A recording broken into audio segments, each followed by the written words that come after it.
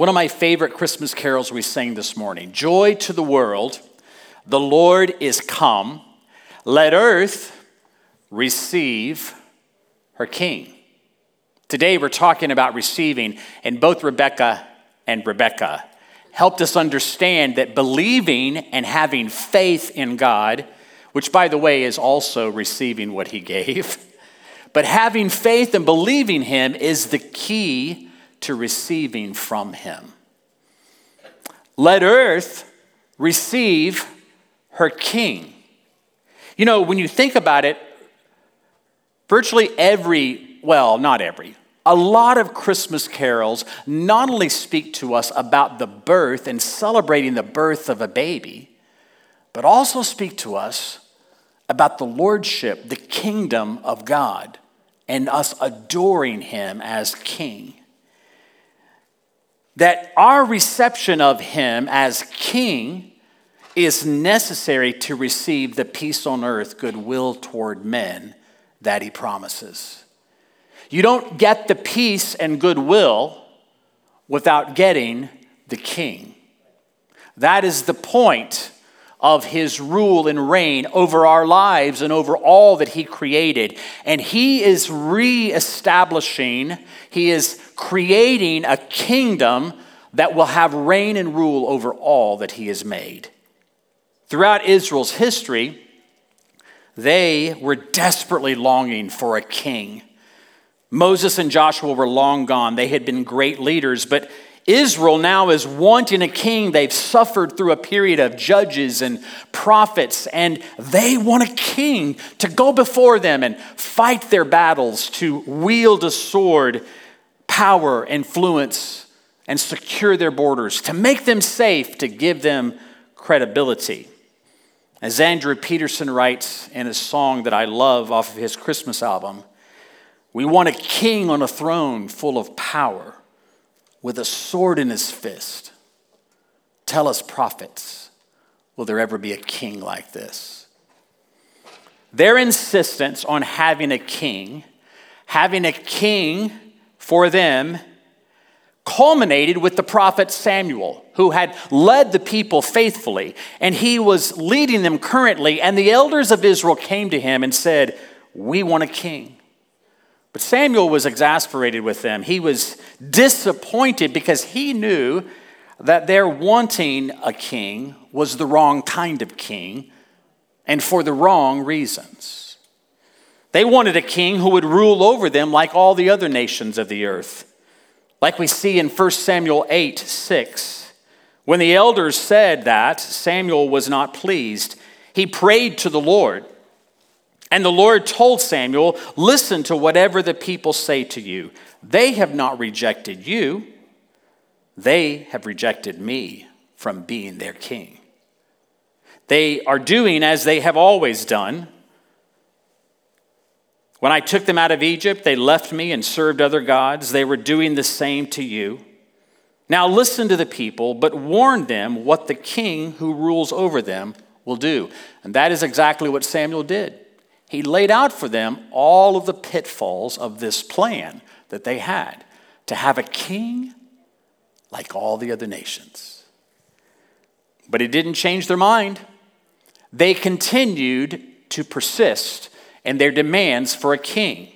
And so down further in 1 Samuel 8, verse 19, it says, "But the people refused to obey the voice of Samuel, and they said, 'No, but there shall be a king over us, that we also may be like all the nations.'" That's a problem. God made them to not be like all the other nations. And the fact that they want to be tells you they're wrongly motivated in this request.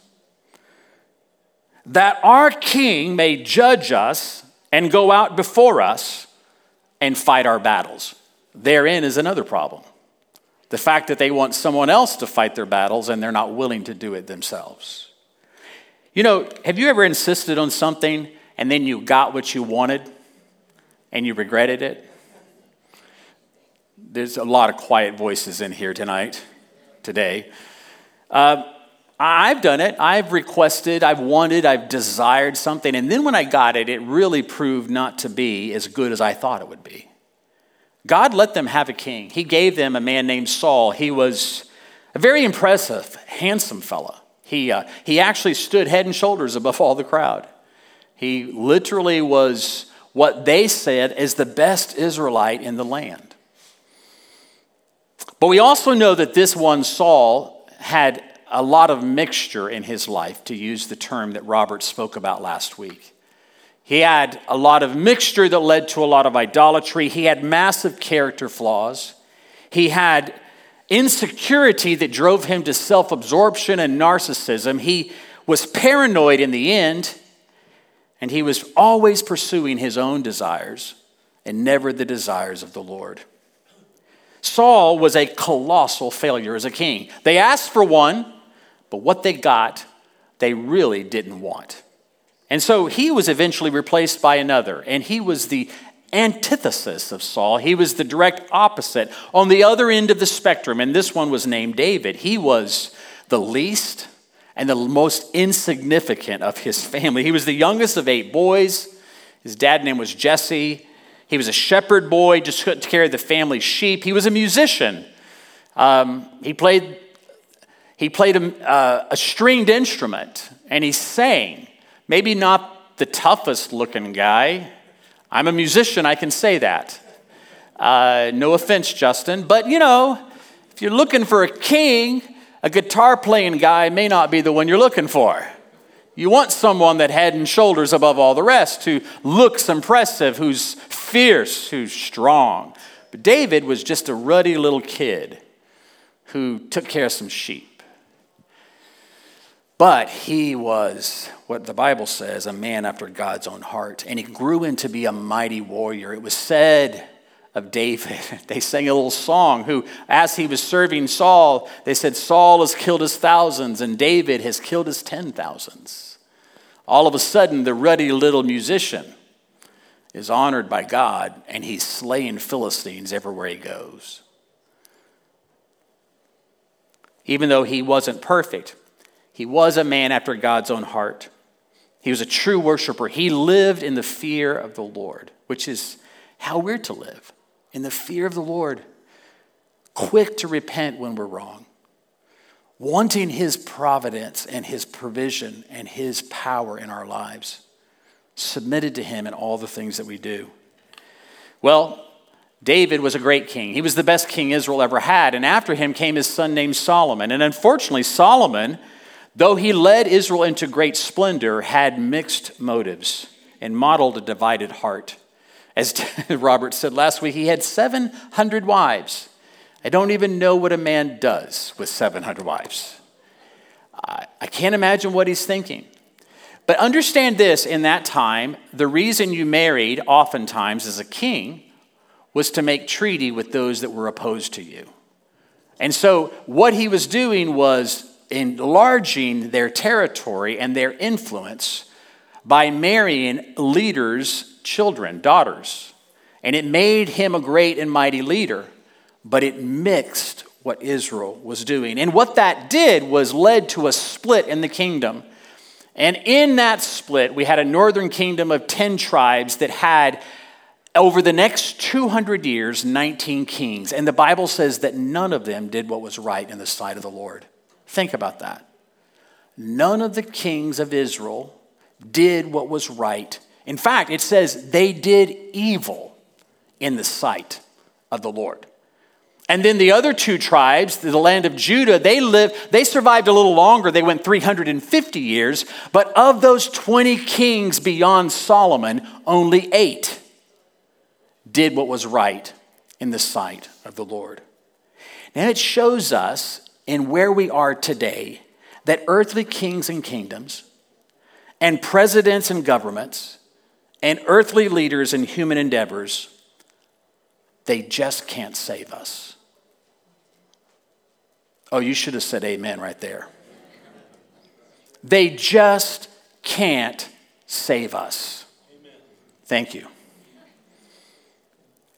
Only God can save us. Israel wanted a king like all the other nations, But what they got was a mixed bag, a huge disappointment, with those kings often doing more harm than good, doing what was evil in the eyes of the Lord. It really makes you stop and think where we are today. We should be careful what we wish for. We just might get it.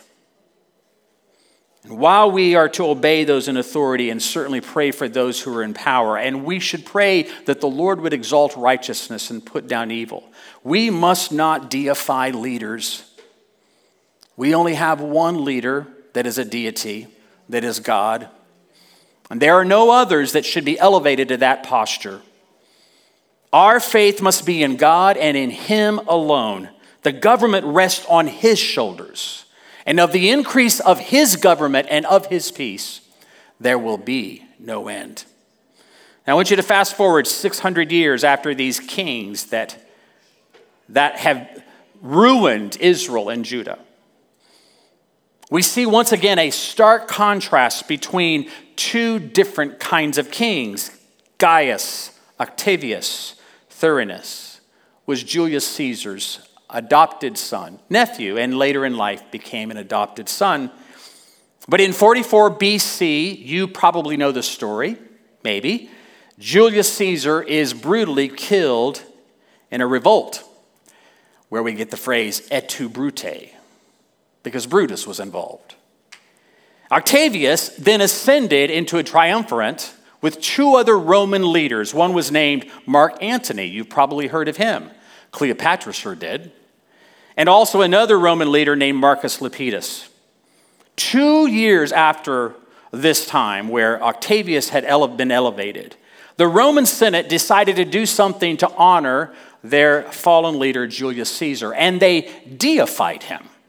They passed a decree making him Divus Julius, which means the divine Julius, which meant that Octavius was now Divi Filius, the Son of God.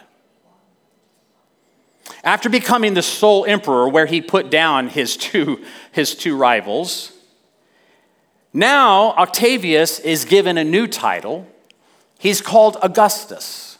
And it's a religious Roman term that in essence gives him credit for having divine power over all of humanity and all of nature. Octavius, the Roman emperor, the Son of God, is also known as Caesar Augustus, who makes decree over all the Roman world that everyone should be counted and registered. And we know where that comes from and what it's pointing to, for it's a backdrop to the story that we celebrate every December. It's a backdrop that forced the parents of a new king, Joseph and Mary, to travel from their town of Nazareth in a very, very hard journey with Mary, great with child, to the city of David, Bethlehem, where they could obey this Roman decree. From the very beginning, we see a stark contrast, differences between two kings.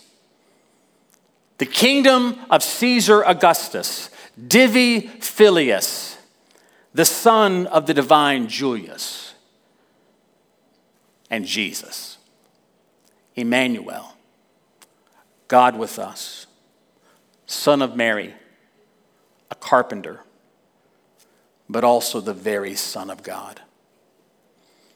The one promised long ago by numerous prophets, including the one that we're looking at now. You turn to Micah 5, join with me in looking at verse 2. But you, O Bethlehem Ephrathah, who are too little to be among the clans of Judah, from you shall come forth for me one who is to be ruler in Israel, whose coming forth is from of old, from ancient days. Verse 4, and he shall stand and shepherd his flock.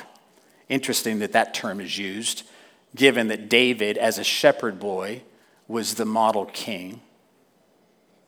He shall shepherd his flock in the strength of the Lord, and in the majesty of the name of the Lord his God. And they shall dwell secure, for now he shall be great, not just in Israel, but to the ends of the earth. And he shall be their peace. What claim of fame for this little town of Bethlehem? I mean, they all of a sudden get top billing, though they are so tiny, no one really even thinks about them. It also contrasts how Caesar Augustus had violently come to power, but now one is coming to power that is vastly different than Caesar Augustus. Bethlehem, it can mean house of war, but commonly it's called the house of bread. That's what Bethlehem normally means. And it's interesting to me that Bethlehem is where Jesus was born, because house of bread produced the bread of life. But in reality, Bethlehem was just a rinky-dink little rural town that nobody really cared about. In fact, when Joshua parsed out the territories for the 12 tribes as they came into the promised land, he gave to Judah this territory where Bethlehem was located, and he named over 100 cities in that territory, but Bethlehem wasn't one of them. It wasn't large enough to be named in the provision Joshua gave. It wasn't large enough to be called a clan. The other name, Ephrathah, is interesting because it means to most people fruitful. But just like Bethlehem has two meanings, so does Ephrathah. And the other meaning for Ephrathah is worthlessness or ash heap. It's interesting to me that something like Ephrathah can have a one word of fruitfulness that seems so appealing, and then other people see it as worthlessness, which is so not appealing. So while some saw Bethlehem Ephrathah as the house of bread and a place of fruitfulness, most people saw it as an ash heap and something too small to make it significant. Yet God chose this little town, not just because he wanted to make it famous, but because he wanted to contrast how his king would come into power as opposed to all the worldly kings that had gone before and that have come since. This little town, Bethlehem, would be the birthplace of the promised ruler, the Savior of the world. And it shows us that God always likes to use insignificant things to do his significant purpose. He likes to take that which is broken to fix the world. He likes to take the weak to shame the strong. He uses the foolish things to shame the wise. He takes the trash heaps of the world to produce fruitful rain. Which leads me to the final point that I have for us today. And quite frankly, it's the biggest contrast between the one that was in the backdrop at Jesus' birth and the one that was actually born. It shows that Jesus was unlike any other king that we've ever seen. There were none that could compare to him, not even the great David, who was the model king for Israel. And it comes actually from Isaiah's prophecy. We sang a little about it today as we were worshiping. It's from Isaiah's prophecy that we call the suffering servant, Isaiah 53 and verse 2. For he grew up before him like a young plant, and like a root out of dry ground, he had no form or majesty that we should look at him, and no beauty that we should desire him. And he was despised and rejected by men, a man of sorrows and acquainted with grief, and as one from whom men hide their faces, he was despised. And we esteemed him not. Surely he has borne our griefs and carried our sorrows, yet we esteemed him stricken, smitten by God, and afflicted. But he was pierced for our transgressions. He was crushed for our iniquities. And upon him was the chastisement that brought us peace. And with his wounds we are healed. Jesus' path to glory was like no one else. No one else would expect this would be the pathway for the King of Kings to make his appearing. And yet, that is exactly how God sent his Son into the world. He was despised and rejected. He was afflicted. He was crushed. And it's not simply a human tragedy that he endured. It's actually God's plan for all of this to happen. That's mind-blowing in and of itself. Christ willingly gave himself. He laid down his life, voluntarily suffered for us, took upon him the punishment that we deserved, and he became not only our high priest to make a way for us back to God, but he became the very sacrificial lamb that would do it. This is the picture of God's kind of king. Not the kind of the king that the world would make or declare or inaugurate or install or enthrone, but the King of Kings come in a way that we could all touch and see and understand more fully because God became flesh and dwelt among us. For all of us today, anyone throughout history who's experienced the kinds of rejection that hurts so deeply, or the kinds of obscurity that makes you feel like you don't appear, or the kinds of ridicule that completely press you down where there is no hope, or the kinds of brokenness that you think you'll never walk whole again. For the person who's had pain in their life and loneliness and suffering beyond comprehension, I have good news for you. And that is that Jesus the King understands. He's been there. He's experienced it. He loves you, and he can relate.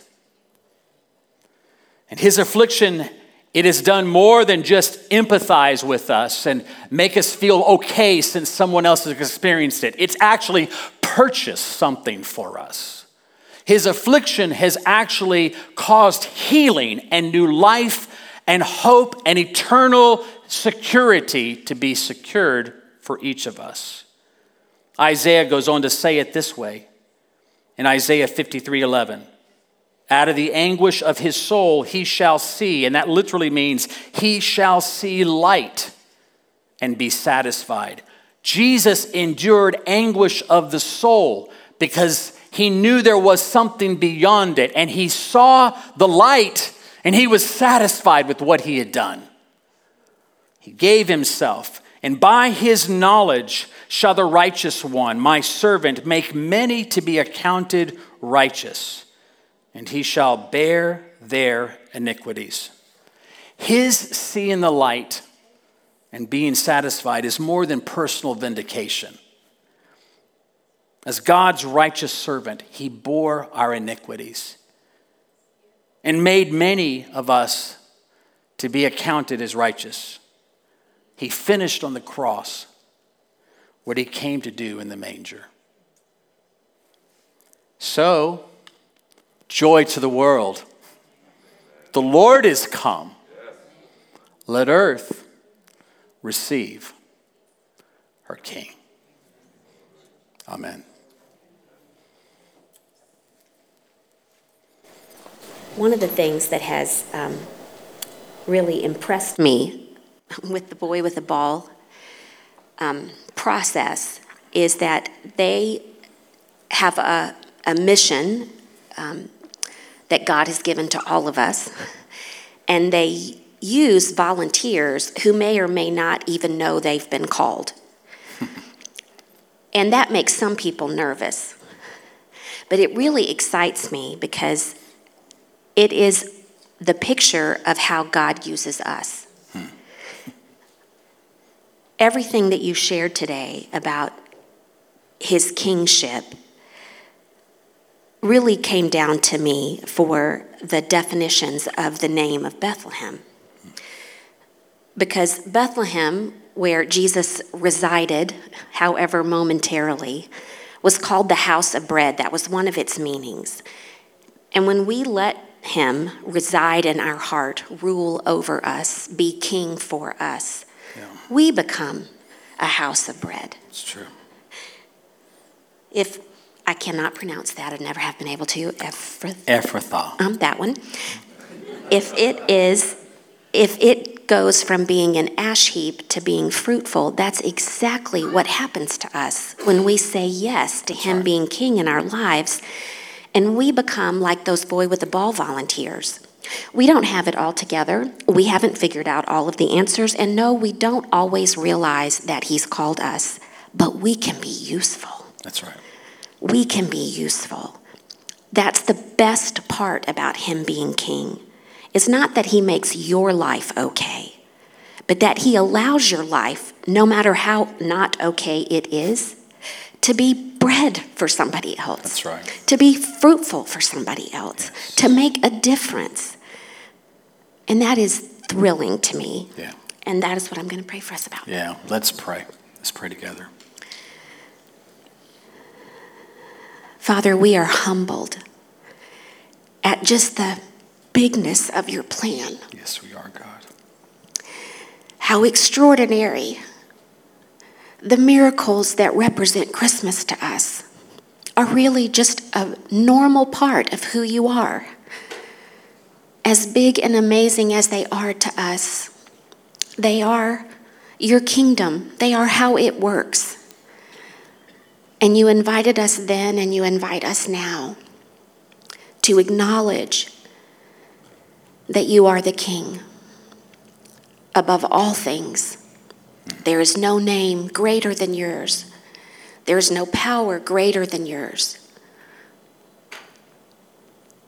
And when we say yes to that, when we bow our knee, when we give you your rightful place in our hearts, yes, Lord, then you can take your rightful place in our everyday lives, and you can bring all the wonder of your kingdom to bear for us, for the people that we love, and for the people you have called us to show your love to. yes, Lord. So, Father, thank you for reminding us of what a wonderful opportunity we have. Thank you for reminding us that you are indeed King, the only good King, and that we belong to you because you made it so. You planned it before the world began, and you've made it true. Yes, Lord. And so we acknowledge you. We ascribe greatness to you. And we bow in worship. Yes. Lord, I pray for anyone here today or might be listening that feels invisible, small, and insignificant, that feels like their life has been a house of war rather than a house of bread, that feels that their life is more like a trash heap than a fruitful tree. I pray for anyone who is lonely and rejected and despised, who's been broken by life, who's been trampled upon, hurt, injured.